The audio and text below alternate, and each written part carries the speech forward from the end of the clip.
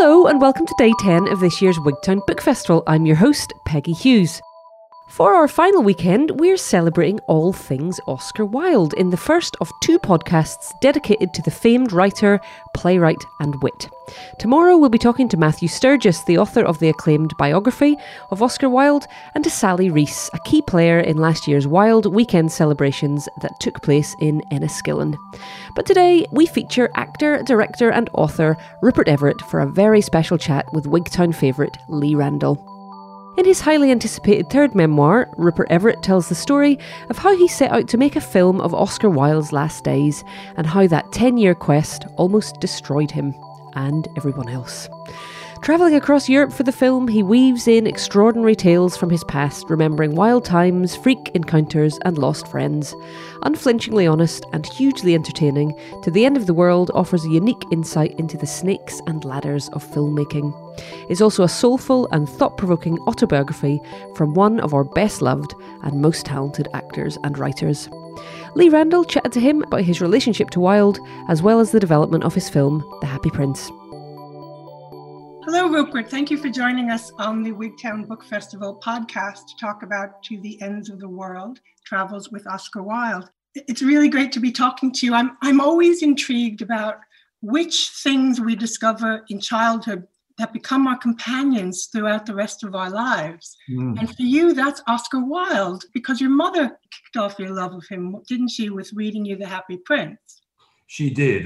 When I was about 5 or 6 years old, she read me all the fairy stories of Oscar Wilde, and The Happy Prince is the one I remember particularly because I can remember my mum saying those famous lines, "Swallow, swallow, little swallow, you tell me of marvelous things." And I remember it as just a kind of idyllic part of my life, really. I don't think my mum really understood who Oscar Wilde was or what he stood for. And we certainly didn't really understand, either of us, I think, a lot about the book either. The mystery of suffering was something that, even though we were both Catholics, I think we thought was rather flighty stuff.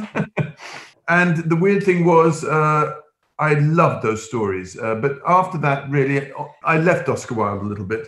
And even when I was at drama school, I wasn't really that keen on Oscar Wilde. We had a term at drama school when we did Wilde, and I don't think any of us were particularly excited by it, really. It was only much later that I began to become interested in him. And again, that in a way, just by chance, I played The Importance of Being Earnest in Paris at the Théâtre du Chaillot in French. And it was a great success for me. And it was a perfect, very good fit for me as an actor, doing that kind of dialogue. And I think that was really when it started being something important for me. And then I began to learn more and more about Wilde himself. Little by little, my interest got more intense. There's a school of thought that says that work needs to stand on its own without us knowing anything about the author's life or the artist's life.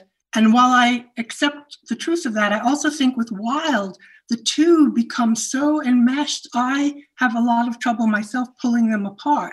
Is that the same for you? I agree. I think Wilde's an exception to that rule. But in a way, I'm not sure, because I think reading any book thoroughly and deeply, it's rather like going to a seance. That person who wrote it is kind of conjured up for you in a way. There are lots of writers that I think about, even reading English writers like Graham Greene, you begin to wonder about the person who's writing it, and that's novels. But I agree with you, Wilde is very, very particular because you feel him in all the characters so strongly. I mean, in Dorian Gray, for example, he's both of the two characters around Dorian. He's the artist Basil Hallward, and he's also Lord Henry Wotton. And in the plays, in The Ideal Husband, he's all the characters really. And similarly in The Importance of Being Earnest. So I agree with you. I think he's very, very present. And he and his life and his work together is the sum total of his artistic contribution, I think.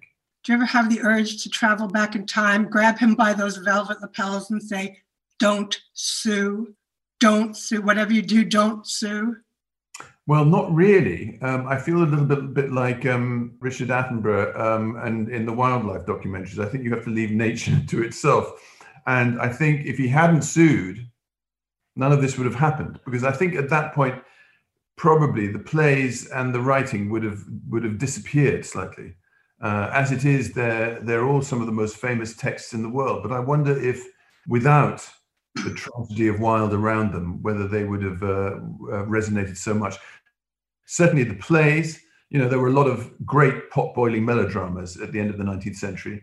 And with the exception of maybe The Importance of Being Earnest, which really is a work of kind of perfection in a way, I think, and the others, I think they're wonderful plays, but there are a lot of other wonderful plays that have got forgotten. So I think I wouldn't necessarily have told him don't sue, but it would have been fascinating to have seen him suing. That's an intriguing idea. You've linked him to the Christ figure and talk about him being right there, if not the person who began gay visibility, certainly at that start of the gay rights movement. Can I get you to talk to our audience a little bit more about that? Yeah, I think the thing for me, which is most intriguing about him, Wilde really essentially was the first out homosexual in modern history. In that, because he was famous still when he lived in Paris, or at least infamous, you could look at him on the street and be a complete stranger, and you could say, that is a homosexual. Finally, I've seen one. Because otherwise, before that, it had just been a whispered thing, or a thing that sometimes went to court, or in the 1830s, men put in the pillory, and you could throw things at them, but you didn't really see it in action. And I think once there was a face to it, the road to liberation was just a matter of time. And I think Wilde saw that himself. He said the road to liberation would be long and smeared with the blood of martyrs. So I think he saw his role very much like that. And I think, talking of, don't sue or sue, I think when he was sitting in that room in the Cadogan Hotel, with one person saying, go, leave now, go to France, and someone else saying, stay and face the music, he must have been weighing up, in a way, what would make him immortal. So he is a Christ figure in a very real way, I think. That's interesting. You also talk about the relationship with Robbie Ross. And I'm intrigued because you say that you think Robbie was the real one. I think Robbie was the one, yes. And that the relationship with Lord Alfred Douglas was really an act of snobbery. And, Wilde was a tremendous snob. And, when he got to England, he literally went down on all fours and changed everything about himself. It's quite difficult for us to imagine the relationship between the Irish and the English today, because, things have changed a lot. But in those days, being Irish to kind of the English blue-blooded world was more or less beneath contempt. So for him, people write about him arriving in Oxford and changing his voice, changing the way he talked. He reinvented himself completely for the English, which of course makes the tragedy even more poignant in a way. But the zenith of his rise was really meeting Lord Alfred Douglas. He had 3 West End plays running consecutively. The Prince of Wales was in the box. He was going out with the son of a marquis on letter writing terms with the Marchioness and all the family. Suddenly he was right in there. And I think for him, the love affair was sheer snobbery from his point of view. Now, you played Wilde originally in the David Hare play, The Judas Kiss. That's right. And I've had other actors and actresses say to me, well, as soon as I put on the shoes, I was in the character. You didn't just put on shoes, you put on a padded suit and an enormous prosthetic genitalia. What made you decide that the genitalia was appropriate? Well, I just always had this idea of Wilde as a big elephantine, big-footed, big-handed, big-cocked man. I never quite have managed to buy the idea that Wilde, in all Bosie's homosexual trysts, sat and watched. I think that's a bit lame. Who sits and watches? I mean, nobody very much. I think he was right in there. And I like to think of him as being right in there with, gigantic, unmanageable dick. They must have loved that in the first row.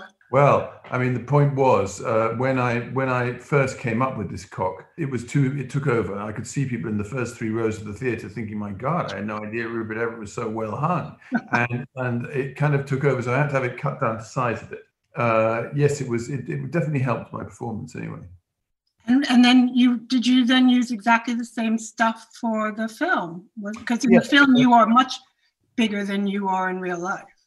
Yeah, and in the play. No, I wore the same suit in the film. So listen, you have said that the nature of your business is that everything's a potential train crash. But filming involves more crashes than most, especially when I was reading the book. It's that classic phrase, development hell. You had money, you didn't have money. The budget was balanced, the budget wasn't balanced. Here you are, you're working on something for a decade, something that's a labor of love. How did you keep your enthusiasm up? How did you keep going? Well, I don't know really. It's a mystery to me even, because I wasn't historically a particularly tenacious person. I'm somebody, I think, who actually gives up quite early. So it's been a mystery to me. I think probably, the first couple of years is all right. Anyone can do. It's up and down and in and out. And after that, you are quite often demoralized to the point of giving up. But then something happens. We're quite superstitious in show business, and a lot works on the fuel of enthusiasm. So something good happens suddenly, and you think, oh, well, that's a sign. I must keep going. And really, every time I was just about to give up, that's what happened. One most notable example was I really was about 5 years in, about to call it a day and forget about it. And then suddenly one day, the telephone rang, and it was Merlin Holland, the grandson of Oscar Wilde, calling me out of the blue. And that really I did see as some kind of sign from Oscar Wilde that I wasn't to give up. Yeah. And from then on, really, I never did. What was it like meeting him? Was he lovely? It was amazing. It was like meeting Oscar, really. He looks very like Oscar. He's big like Oscar. He has a kind of melodious voice like Oscar. Very intelligent, very good writer like Oscar. Very funny, more serious, more caring, probably less flippant than Oscar. But he's been a great friend to me all the way through. And I think that was coming across him was really one of the most important things that happened to me during the filming. Well, not least because he told you a story about your aunt. I mean, it turns out there's a whole family connection. Can you tell that story? Yes, not exactly. One of the things that was incredible about it was that I suddenly remembered something that I'd forgotten really for years, which was my family. My parents used to say that my wayward aunt, who was called Aunt Peter, used to know Oscar Wilde. And when I was old enough to know that this was a physical impossibility, it was just another of those things that infuriated me about my family, who I thought was so out of touch. And I remember my mum saying to me once, "Oh, it's another of the things we got wrong, is it?" And I really hadn't thought about it for years since then, until meeting Merlin. And I just suddenly thought about it. And I said to him, does the name Peter Everett mean anything to you? And literally, I'm not making it up, he went white. And he said, "Oh, well, Peter Everett is the reason I saw my father alive for the last time." And so the earth really did stand still then. And it transpired that Peter, my aunt, had been friends with Merlin's mother. They both were in the world of makeup. They both worked at Revlon. My aunt had been having dinner with Merlin's mother, and Merlin's father, Wilde's son, was in hospital dying, and Merlin had been called down from Oxford, and he arrived at their flat to find my aunt, and his mother said, "Go and put Peter in a taxi," and he took Peter down to the street and hailed a taxi, and instead of getting in, my aunt thrust a £10 note into his hands and said, "Go and see your father now." And so he got in the taxi and went to see his dad, which was about 11 o'clock at night. And then the dad died straight afterwards. So he would never have seen him again if it hadn't been for Peter. So that was an amazing story too. My 6 degrees of separation. Well, exactly. It's such an amazing coincidence. Yeah. So even though you had an amazing cast for this film, it's very clear to me from the text that getting Colin Firth on board was vitally important to help ensure that the money kept in place. I mean, that's the impression I have from reading the book. Absolutely. The thing was that during the 10-year process, Colin's star had risen quite dramatically. And I had continued going around financiers around Europe saying, yes, we got Colin Firth. Colin was on the phone to me today saying, when are we getting started, blah, blah, blah, which he wasn't. And little by little, the whole production came down to whether Colin was going to show up, and which is a big responsibility for somebody to take on. And, we're not family or best friends, but I must say Colin behaved incredibly and stuck by me, because if he hadn't been able to do it, the film would have just collapsed. So I'll always remain very indebted to him. And he ended up foregoing his fee as well, didn't he? And then on top of all that, I had to fleece him of his fee. So in the end, he did the film for nothing, which was amazing, really amazing. It is amazing. Do you know something? I've read your novels, I've read your memoirs, and I've read the headlines. And there's a great sense about you that there's a feud. There's always a feud. But in fact, you have a tremendous capacity for friendship that really comes through you. You talk about your lunches with Philip Prowse and having, repaired the friendship with Colin, look at what's come out of it. And in the book, you talk about visiting the elderly mother of a friend of yours who passed away many years ago. So do you think it's because as we get older, I hate the idea that we get older and wiser or older and mellower, but do you think it's a function of age, or do you think this is something that people just overlook about you generally? I think I've always been quite friendly, and I've always kept up with people. I've moved abroad a lot and moved around because I think I inherited that kind of restlessness from my kind of empire ruling family, because they were always, posted from one place to another, and we spent our childhoods moving, and I think you get that imprinted on you. But the thing is, if that does happen to you, it's quite easy to lose touch with people. And I think even when I was young, I was always staying in touch with people rather than them staying in touch with me, actually, because I was always on the move. And yes, I've had feuds with everybody. I mean, I've fallen out with a lot of people and back in, but I don't think I have any more than anybody else, in a way. I wanted to ask you also the phenomenon of directing yourself. So when you're doing a scene, for example, this might sound like a mad question, but when you're doing a scene and you're trying to be in the moment, are you ever also listening to either your own delivery or your co-star's delivery and thinking, no, we're going to have to reshoot this, or no, this isn't working? Are you having a kind of a split personality? I think in a way you have a split personality. I definitely felt I had eyes in the back of my head when I was directing. But mostly what happened is sometimes everyone else really was so good. I didn't really have to direct anyone else in the film. There was nobody who didn't know exactly what they were doing. And so that wasn't really an issue I had. There wasn't anyone's performance I had to try and draw out.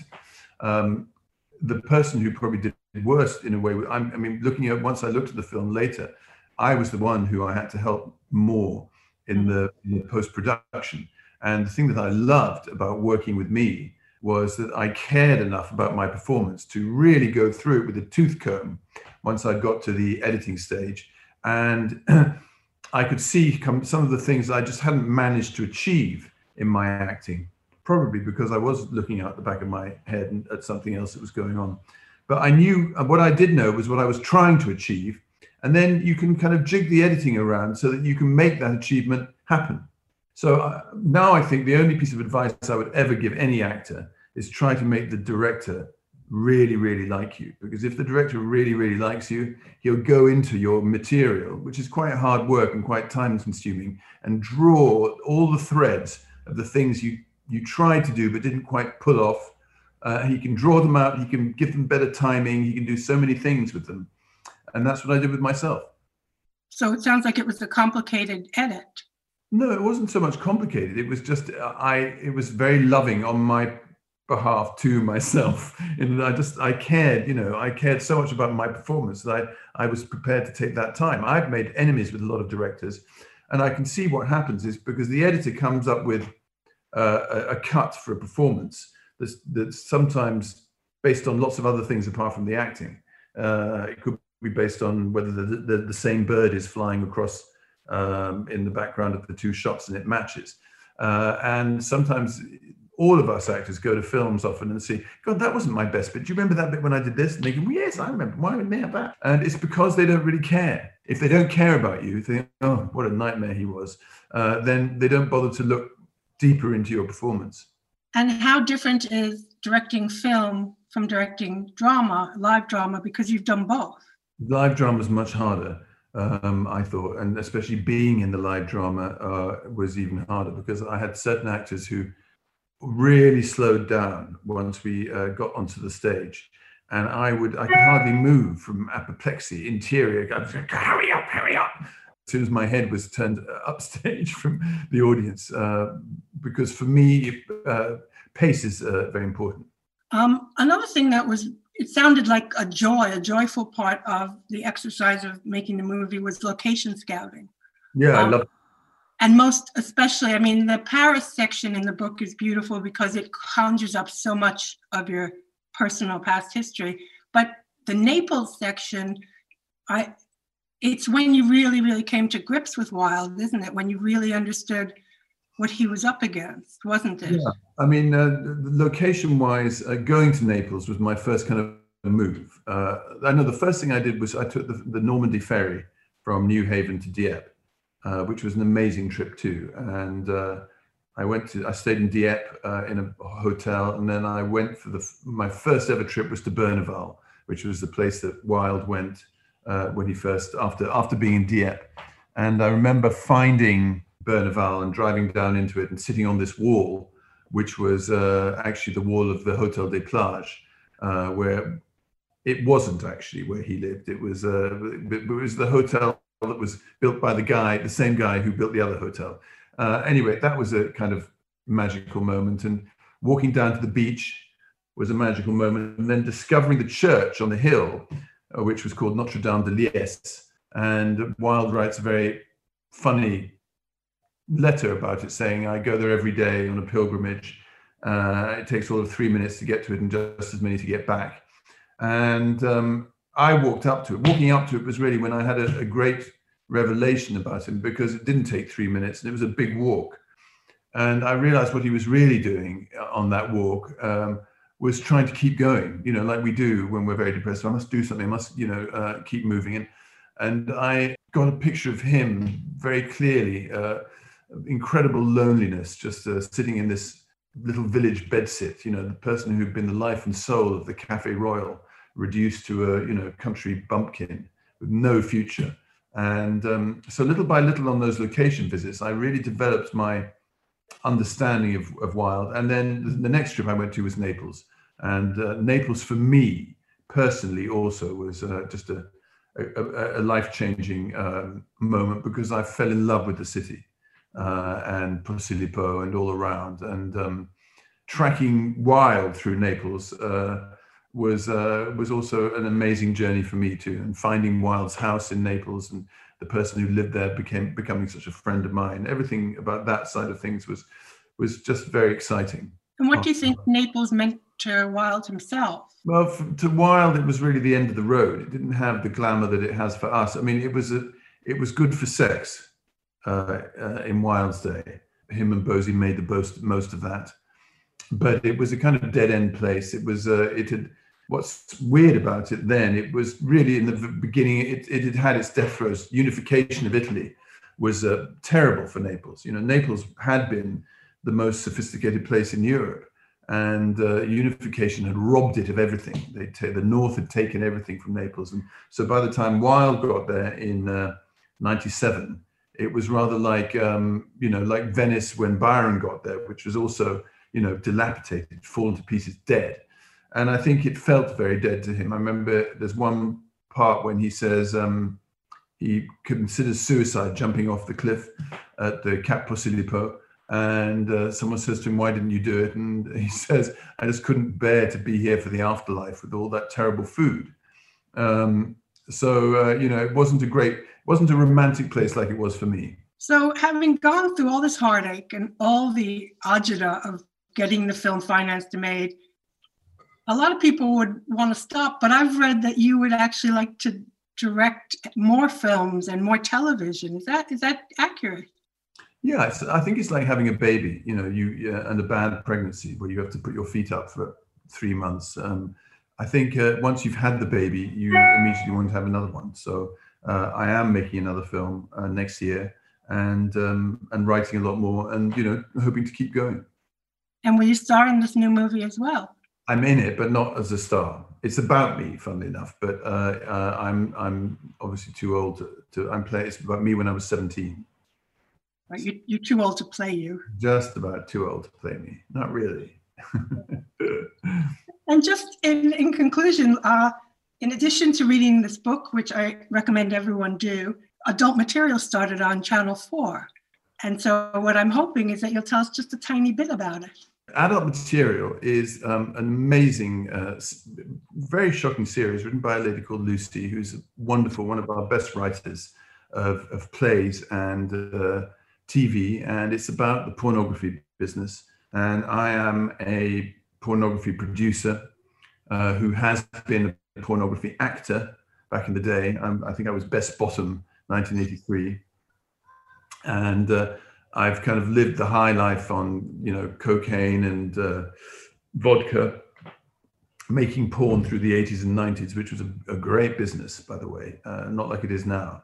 And gradually getting kind of worn away on the edges, so that when the story starts, which is it starts with a mad porno star, female one who has an accident at work, and then all hell kind of breaks loose, and it's about the meltdown that happens. And I am really the villain of the piece, although in one sense I'm not a villain really. I've just been worn down by everything, and my judgment has gone kind of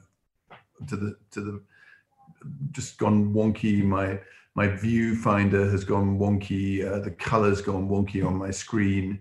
I'm just an old, drunken, raddled person who is responsible for something bad happening without really quite know. He does know what's happened, but he hasn't managed to deal with it or control it. So it's a great series. Hayley Squires is the star. She's a porno star in the series. She's wonderful, and so is Phil Daniels. Everybody is Julian. They're great actors in it all over. Tremendous. Thank you so much for joining us at the Wigtown Book Festival podcast. Thank you very much. Many thanks to Rupert Everett. To the End of the World is published on 8th October, so this has been a really special little sneak preview, and it will be available from all good independent booksellers. Thanks, of course, again also to the brilliant Lee Randall. Well, that's it for today's episode. Many thanks for joining us.